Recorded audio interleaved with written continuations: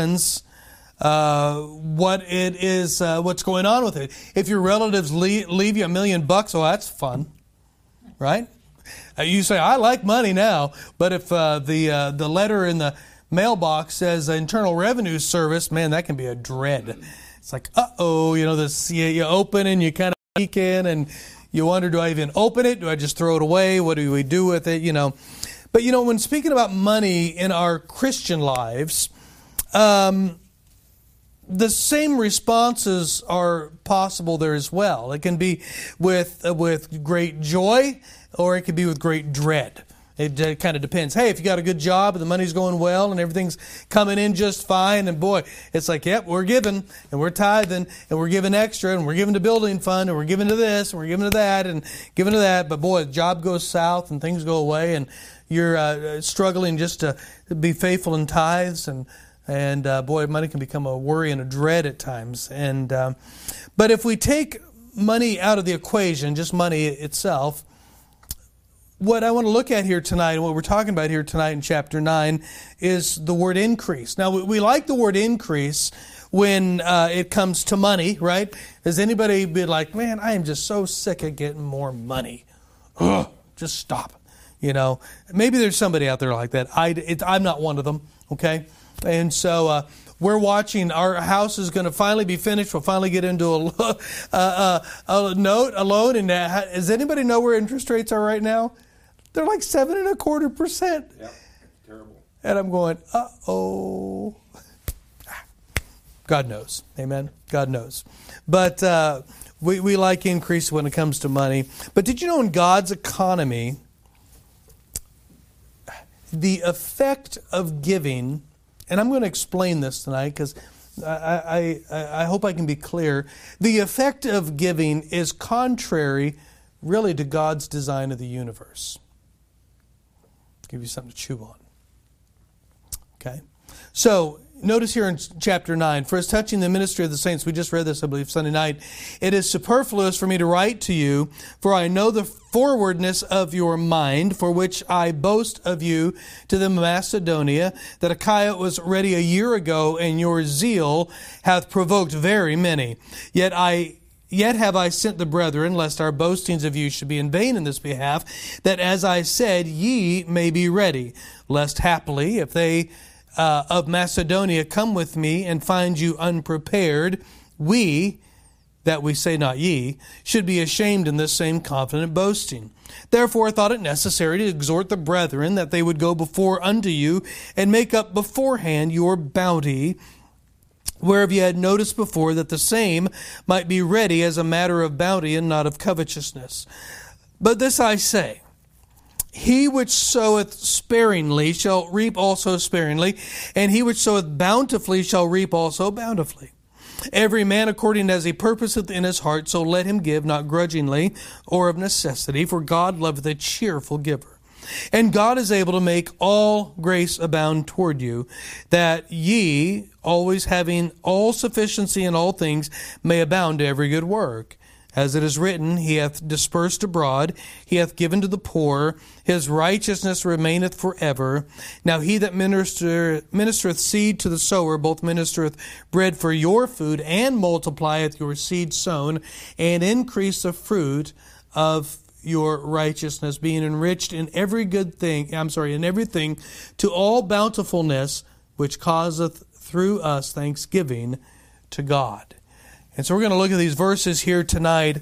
But I want to remind you first of the law of cause and effect. We have observed aspects of our universe and of our world, and we, or I should say, the scientific world, the smart world, have defined them.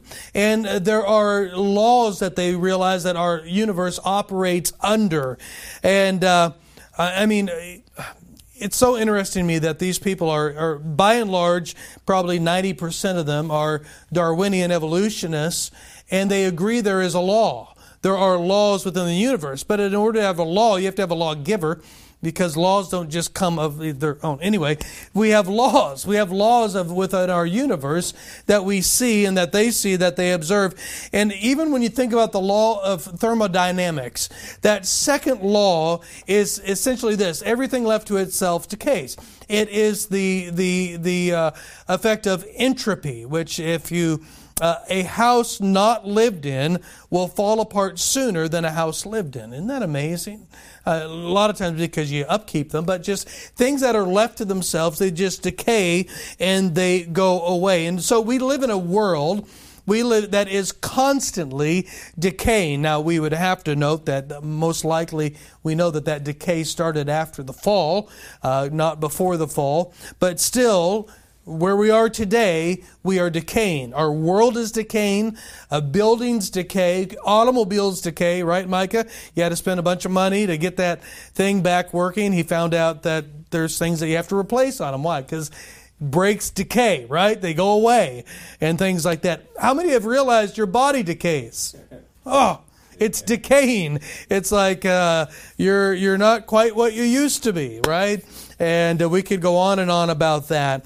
But God created this universe within these laws, and they are, let me say it this way, they're His laws. They're His laws. They don't work outside of the bounds of His law.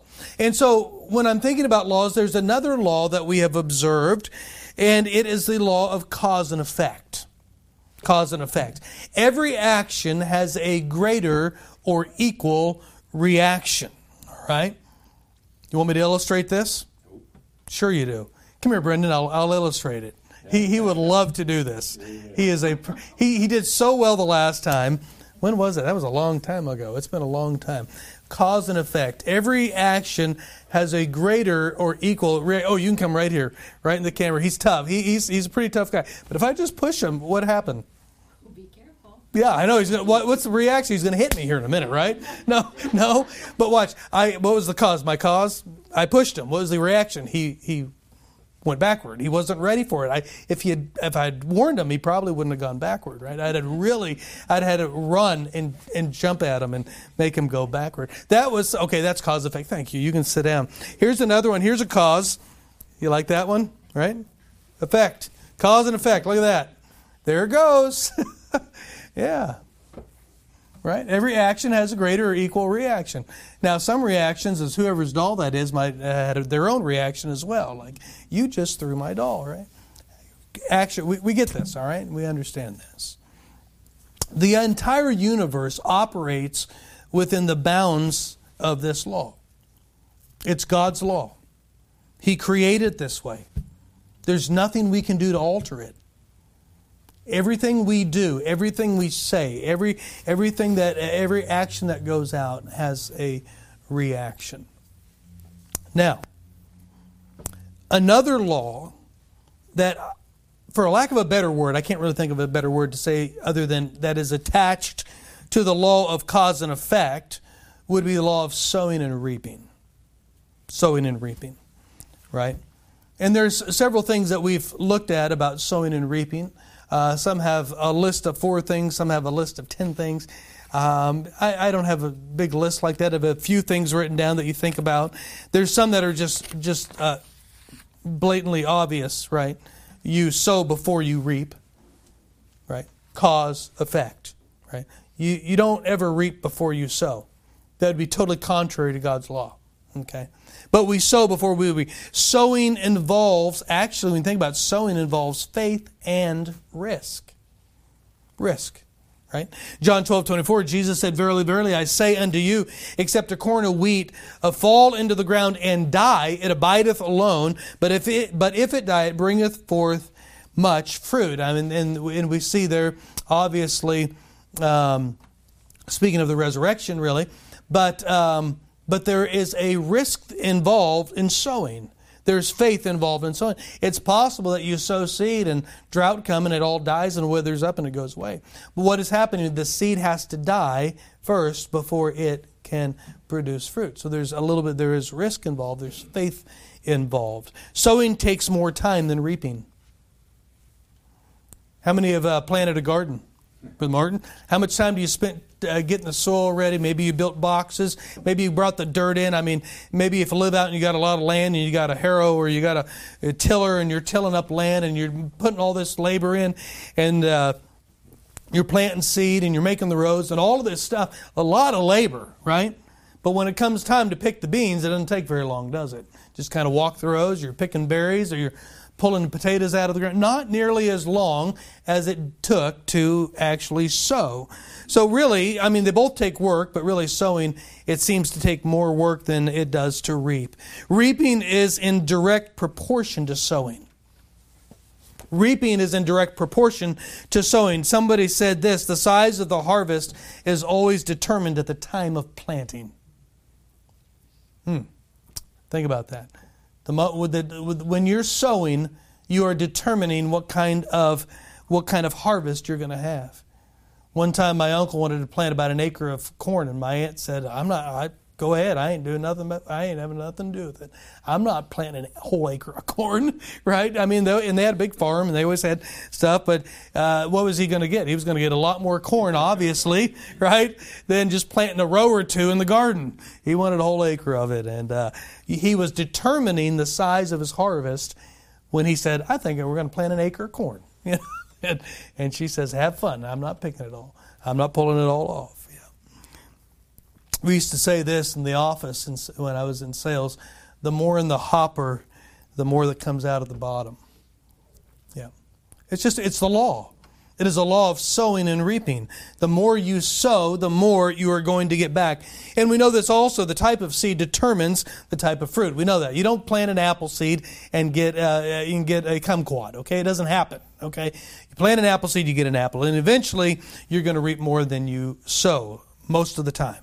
For they that have sown to the wind, and they shall reap a whirlwind. It says over in Hosea, that law of sowing and reaping. Get this. 1 seed of corn, I've mentioned this before, this is incredible, produces a stalk which can produce 2 to 10 ears of corn. And with 2 to 10 ears of corn, you can have anywhere from 500 to 1,200 kernels, depending on the type of the corn, okay? So we could say that for certain types of corn, 1 seed could potentially produce 10,000 new seeds. 1 seed could potentially produce 10,000 new seeds, and if all of those seeds were planted, think about this now, it would potentially produce 100 million seeds in just 2 generations from 1. That's incredible. That's incredible. Here's another law. Seed that is sown in secret will eventually be seen. Where we lived in Aurora, and next to the gym building there at Fellowship Baptist Church, one summer their watermelon came up out by the side door. Who planted watermelon? Well, no, it was whoever spit their seeds out. Who was ever out there spitting seeds at a picnic, spitting their watermelon? They eventually came up. They may have never been seen, but it was seen eventually. Somebody got seeds out there. Yeah. Here's another one. The one reaping is not always the one who did the sowing. Yeah. John 4:37 through 38. And herein is that saying true. One soweth and another reapeth. I sent you to reap that whereon ye bestowed no labor. Other men labored, and ye are entered into their labor. So what am I saying? So we have the law of cause and effect that undergirds the law of sowing and reaping. They're unalterable. You can't change this. You can't change this, okay? Now, in our text here, these laws apply spiritually as well. They apply spiritually. Galatians 6:8 says, "For he that soweth to his flesh shall of the flesh reap corruption, but he that soweth to the Spirit shall of the Spirit reap life everlasting. So we see the law of sowing and reaping applies spiritually as well. And 1 Corinthians chapter 9 is really a chapter, I say, of cause and effect of sowing and reaping when it comes to spiritual things. Verse 1 and 2, the Corinthians had already desired to give to the poor saints at Jerusalem. They were taking up a collection. They thought it was necessary. We looked at this back last Sunday night, back in Romans chapter 15 it was. And their desire to give to these churches provoked other churches to get on board. And they said, yeah, that's a great idea. We are here because of the faithfulness of the church at Jerusalem, sending out people to start churches all over the place. We have the gospel today. We have been saved by the grace of God. Let's go. I think it'd be a wonderful thing to help them in their need. And so it provoked other churches to do so. In verses 3 and 4, Paul is sending some brethren to get the money collected, and that they're going to take up, that he's going to take up to Jerusalem. And he tells them in verse 5, hey, get ready before I show up, okay? Have it all ready. Have it ready to go there. And like he says here, therefore I thought it necessary, verse 5, to exhort the brethren that they would go before you to make up beforehand your bounty. The word bounty, I said it last Sunday night, means a promised gift. You had promised to give this gift. Make sure you have it ahead of time. And then in verse 6 now, he's going to encourage them with the law of sowing and reaping. If for some reason they're coming to get the money, they're coming to pick up the offering, maybe some haven't all participated, not everybody's jumped on board, he's going to help them out here. Those that have given and are giving, he's going to encourage them as well. And he says it here in verse 6, but this I say, he which soweth sparingly shall reap also sparingly, and he which soweth bountifully shall reap also bountifully. So here he is telling them, within the giving to the saints at Jerusalem, this whole concept of giving an offering, he is now bringing in the law of sowing and reaping and cause and effect. Right? You're going to reap more than you sow. You're going to sow little, you're going to get little. Right? If your action is small, the reaction is going to be small. Right? If I flip Brendan in the head, he might go, flip me back. Right? If I punched him in the nose, he may have tried to pick me up and body slam me, or wait till he got a car and run over me. I mean, there's all sorts of ways. You gotta watch us little guys. We're really mean, and you got to watch him, right? He might get me 10 years later when I'm not even ready for it, right? So, yeah. Reaction, right? So, little reaction, little cause, little reaction. Here it is. Sowing sparingly, reap sparingly, sow bountifully, shall also reap bountifully. Now, notice verse 7, though. There is one difference, though, in giving in God's economy. Here's one difference, right? Look at this.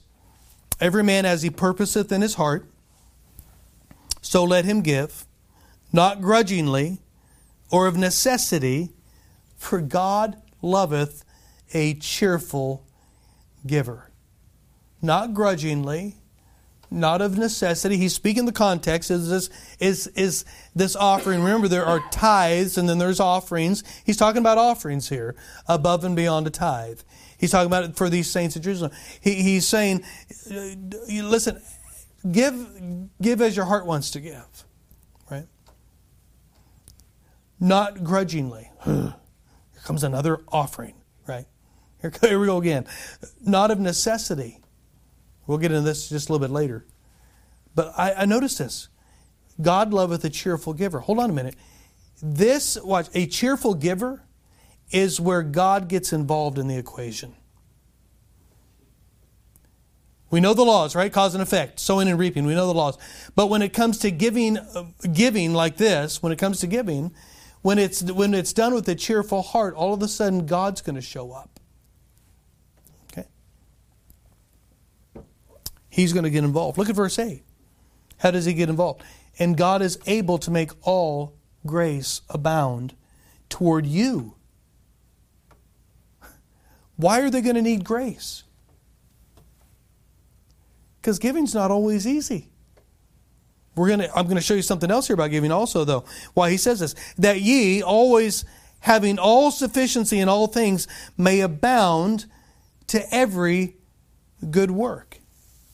As it is written, verse 9, He hath dispersed abroad, He hath given to the poor, His righteousness remaineth forever. Now He that ministereth seed to the sower, both ministereth bread for your food, and multiplieth your seed sown, and increaseth the fruits of your righteousness. Wow. So the one who gives you the seed or the money to the sower, right, to the Christians at Corinth, will also serve you with food and multiply the seed that you sown, and will also multiply your spiritual fruit. Now wait a minute, in the natural world, the effect of giving money away is an empty billfold or a purse.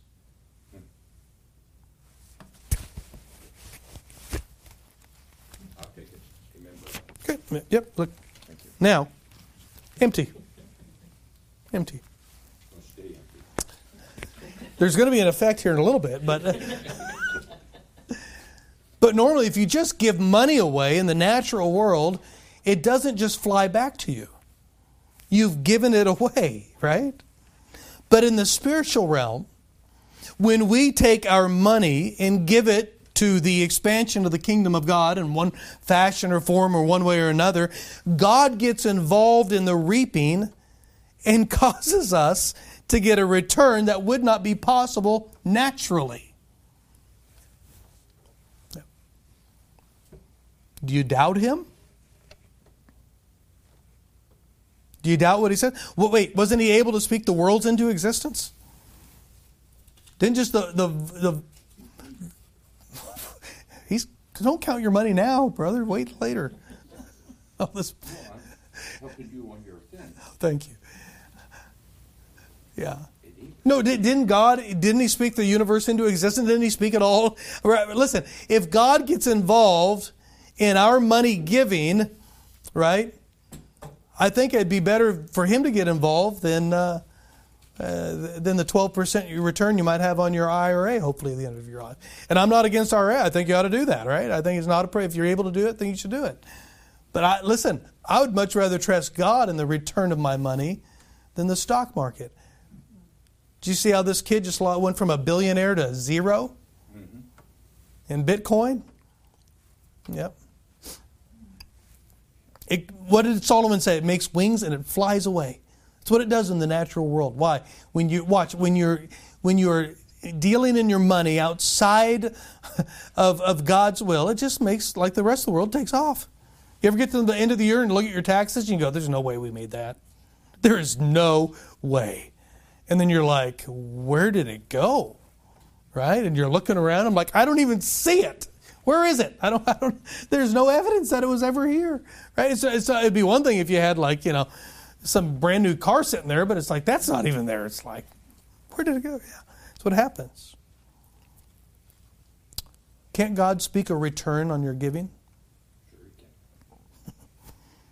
I love Ecclesiastes 11:1. You can kind of pass over it if you don't think about it too long. Cast your bread upon the waters, and after many days it'll return unto you. Cast your bread upon waters, and after many days, how does it go? No, you shall find it after many days, and for thou shalt find it after many days. I always quote it wrong. Yeah. You ever put bread? You ever been on a pond where there's ducks and you threw bread out at them? Okay, geese, whatever. And so, what does bread do that doesn't get eaten? It just kind of disintegrates, doesn't it? How is it that bread cast on water, how is it possible for you to find it after many days? It's not possible naturally, right? But when God gets involved with your casting of bread, He can bring it back again, right? I'm talking about increase. I'm talking about the laws of within God's economy, in God's laws of cause and effect, of sowing and reaping. What is not naturally, there is not naturally a reaction. The reaction to giving money away is an empty billfold. But in God's economy, the reaction to giving money to the kingdom of God is He blesses. He brings it back. Look, He multiplies. He sows. You reap. You're sowing and reaping, I should say. Yeah. Listen to what Oswald Chambers says. Oh, I can't afford it, we say. One of the worst lies is tucked up in that phrase. It is ungovernably bad taste to talk about money in the natural domain, and so it is spiritually, and yet we talk as if our Heavenly Father has cut us off with a shilling. We think it a sign of real modesty to say at the end of the day, oh, well, I've just got through, but it's been a severe tussle, and all the Almighty God is ours in the Lord Jesus, and He will tax the last grain of sand and the remotest star to bless us if we'd obey Him. Do you know, it's possible to get so worldly that we look at our finances like the world does. Yeah.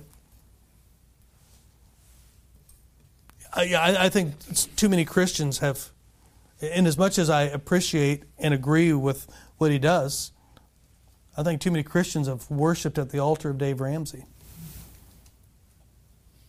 No, he's very, very useful information. I think a lot of people need it. But sometimes faith gets thrown out the window. You got to have this, get this step, you got to have that, you got to do this and that. Oh no! Listen, I don't want to believe. He tells all about giving. You know, you need to give. You need to give. He tells people that you got to give. But boy, yeah. What if you were convinced that it was God that became the effect when you became the giver?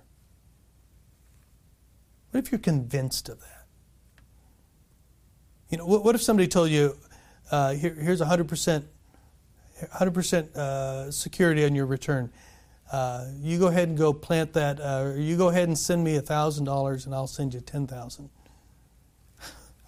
How many would do it, right? You'd be looking for, I mean, if it was guaranteed, right? Who wouldn't? That'd be an incredible return on your money. But wait a minute, the God of heaven is involved when we get involved in giving. Yeah.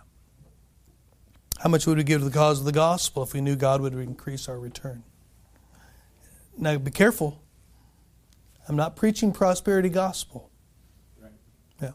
Remember the outline of verse 7? As He purposeth in His heart, not grudgingly, watch, or of necessity. Well, if I just give another $1,000, maybe I'll get $10,000. Yeah. It's probably not the right heart. Right. Yeah. Sowing, reaping, cause, effect. God's laws. God's laws.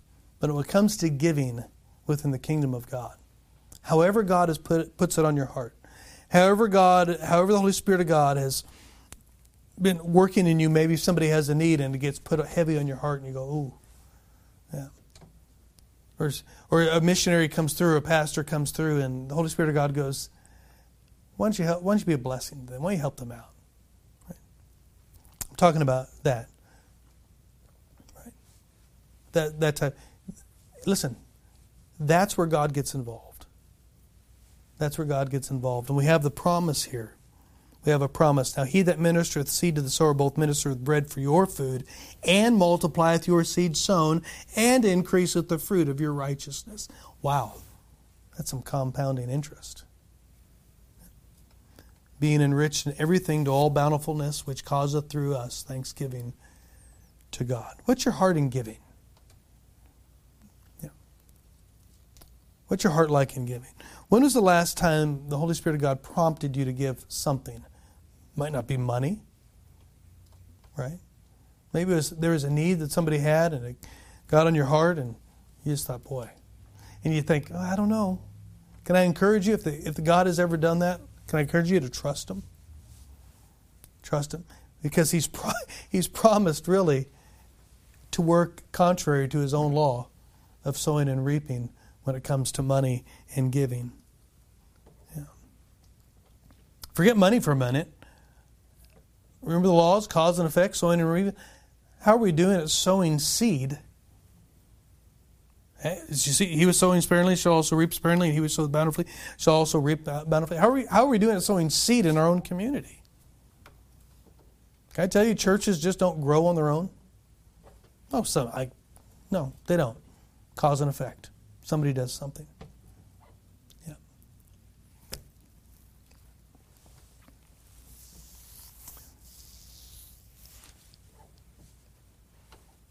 If you have trouble being a giver,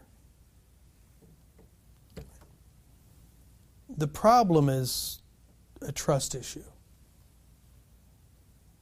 You just don't trust the one who has promised to take care of you. Yeah. You know, I want God to help us. And you know what? I've known some of these people over the years that were just they were givers. Of course, it wasn't always money. It was just whatever. They just had this attitude of nothing really belonged to them and it was okay.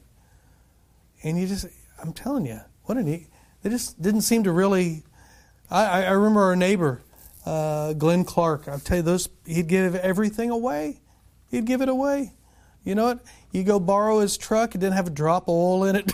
I mean, you have to put oil in it, you have to do this. And the thing ran, and it ran, and it ran. And, I mean, he never did a thing to him. And, I mean, I think they still drive it. The thing, it was a late 80s Ford. They still have the thing. You know what? Can I borrow this? Sure. Okay, can we borrow the tractor? Yeah, okay. I mean, just give. And you know what you notice? It's just like they never really lacked anything, did they? No, they weren't mega millionaires. They wouldn't have wanted that anyway. Yeah, they had a heart to give. You know what I watched in them and others, and I've seen this. How God just shows up. He gets involved. He gets involved when we start giving with a right heart. He gets involved. Trust Him, would you? Whatever He's leading you to do, wherever He wants you to do, would you trust Him? Would you trust Him? He'll take care of you. Amen? He always has. Always will. Never been. What was it, the psalmist said? You never seen the righteous forsaken, right? Or the godly go begging bread. I've totally messed that up, but it's true. It's absolutely true. Let's be givers. May the world look at us in such a strange, go, what on earth is with those people? Just givers. Givers. Father, thank you for the promise that you get involved in our giving. It really is somewhat counterintuitive to even the laws of sowing and reaping, cause and effect. We're not necessarily talking about giving money to the IRA or to the investment to watch the return that way. We're talking about giving money without a look for return necessarily.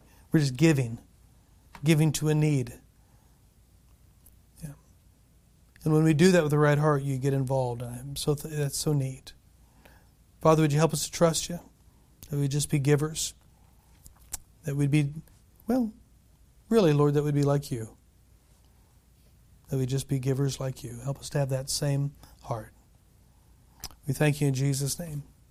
Amen. Let's stand tonight. I don't know how the Lord's spoken to you. Maybe He's been putting something on your heart.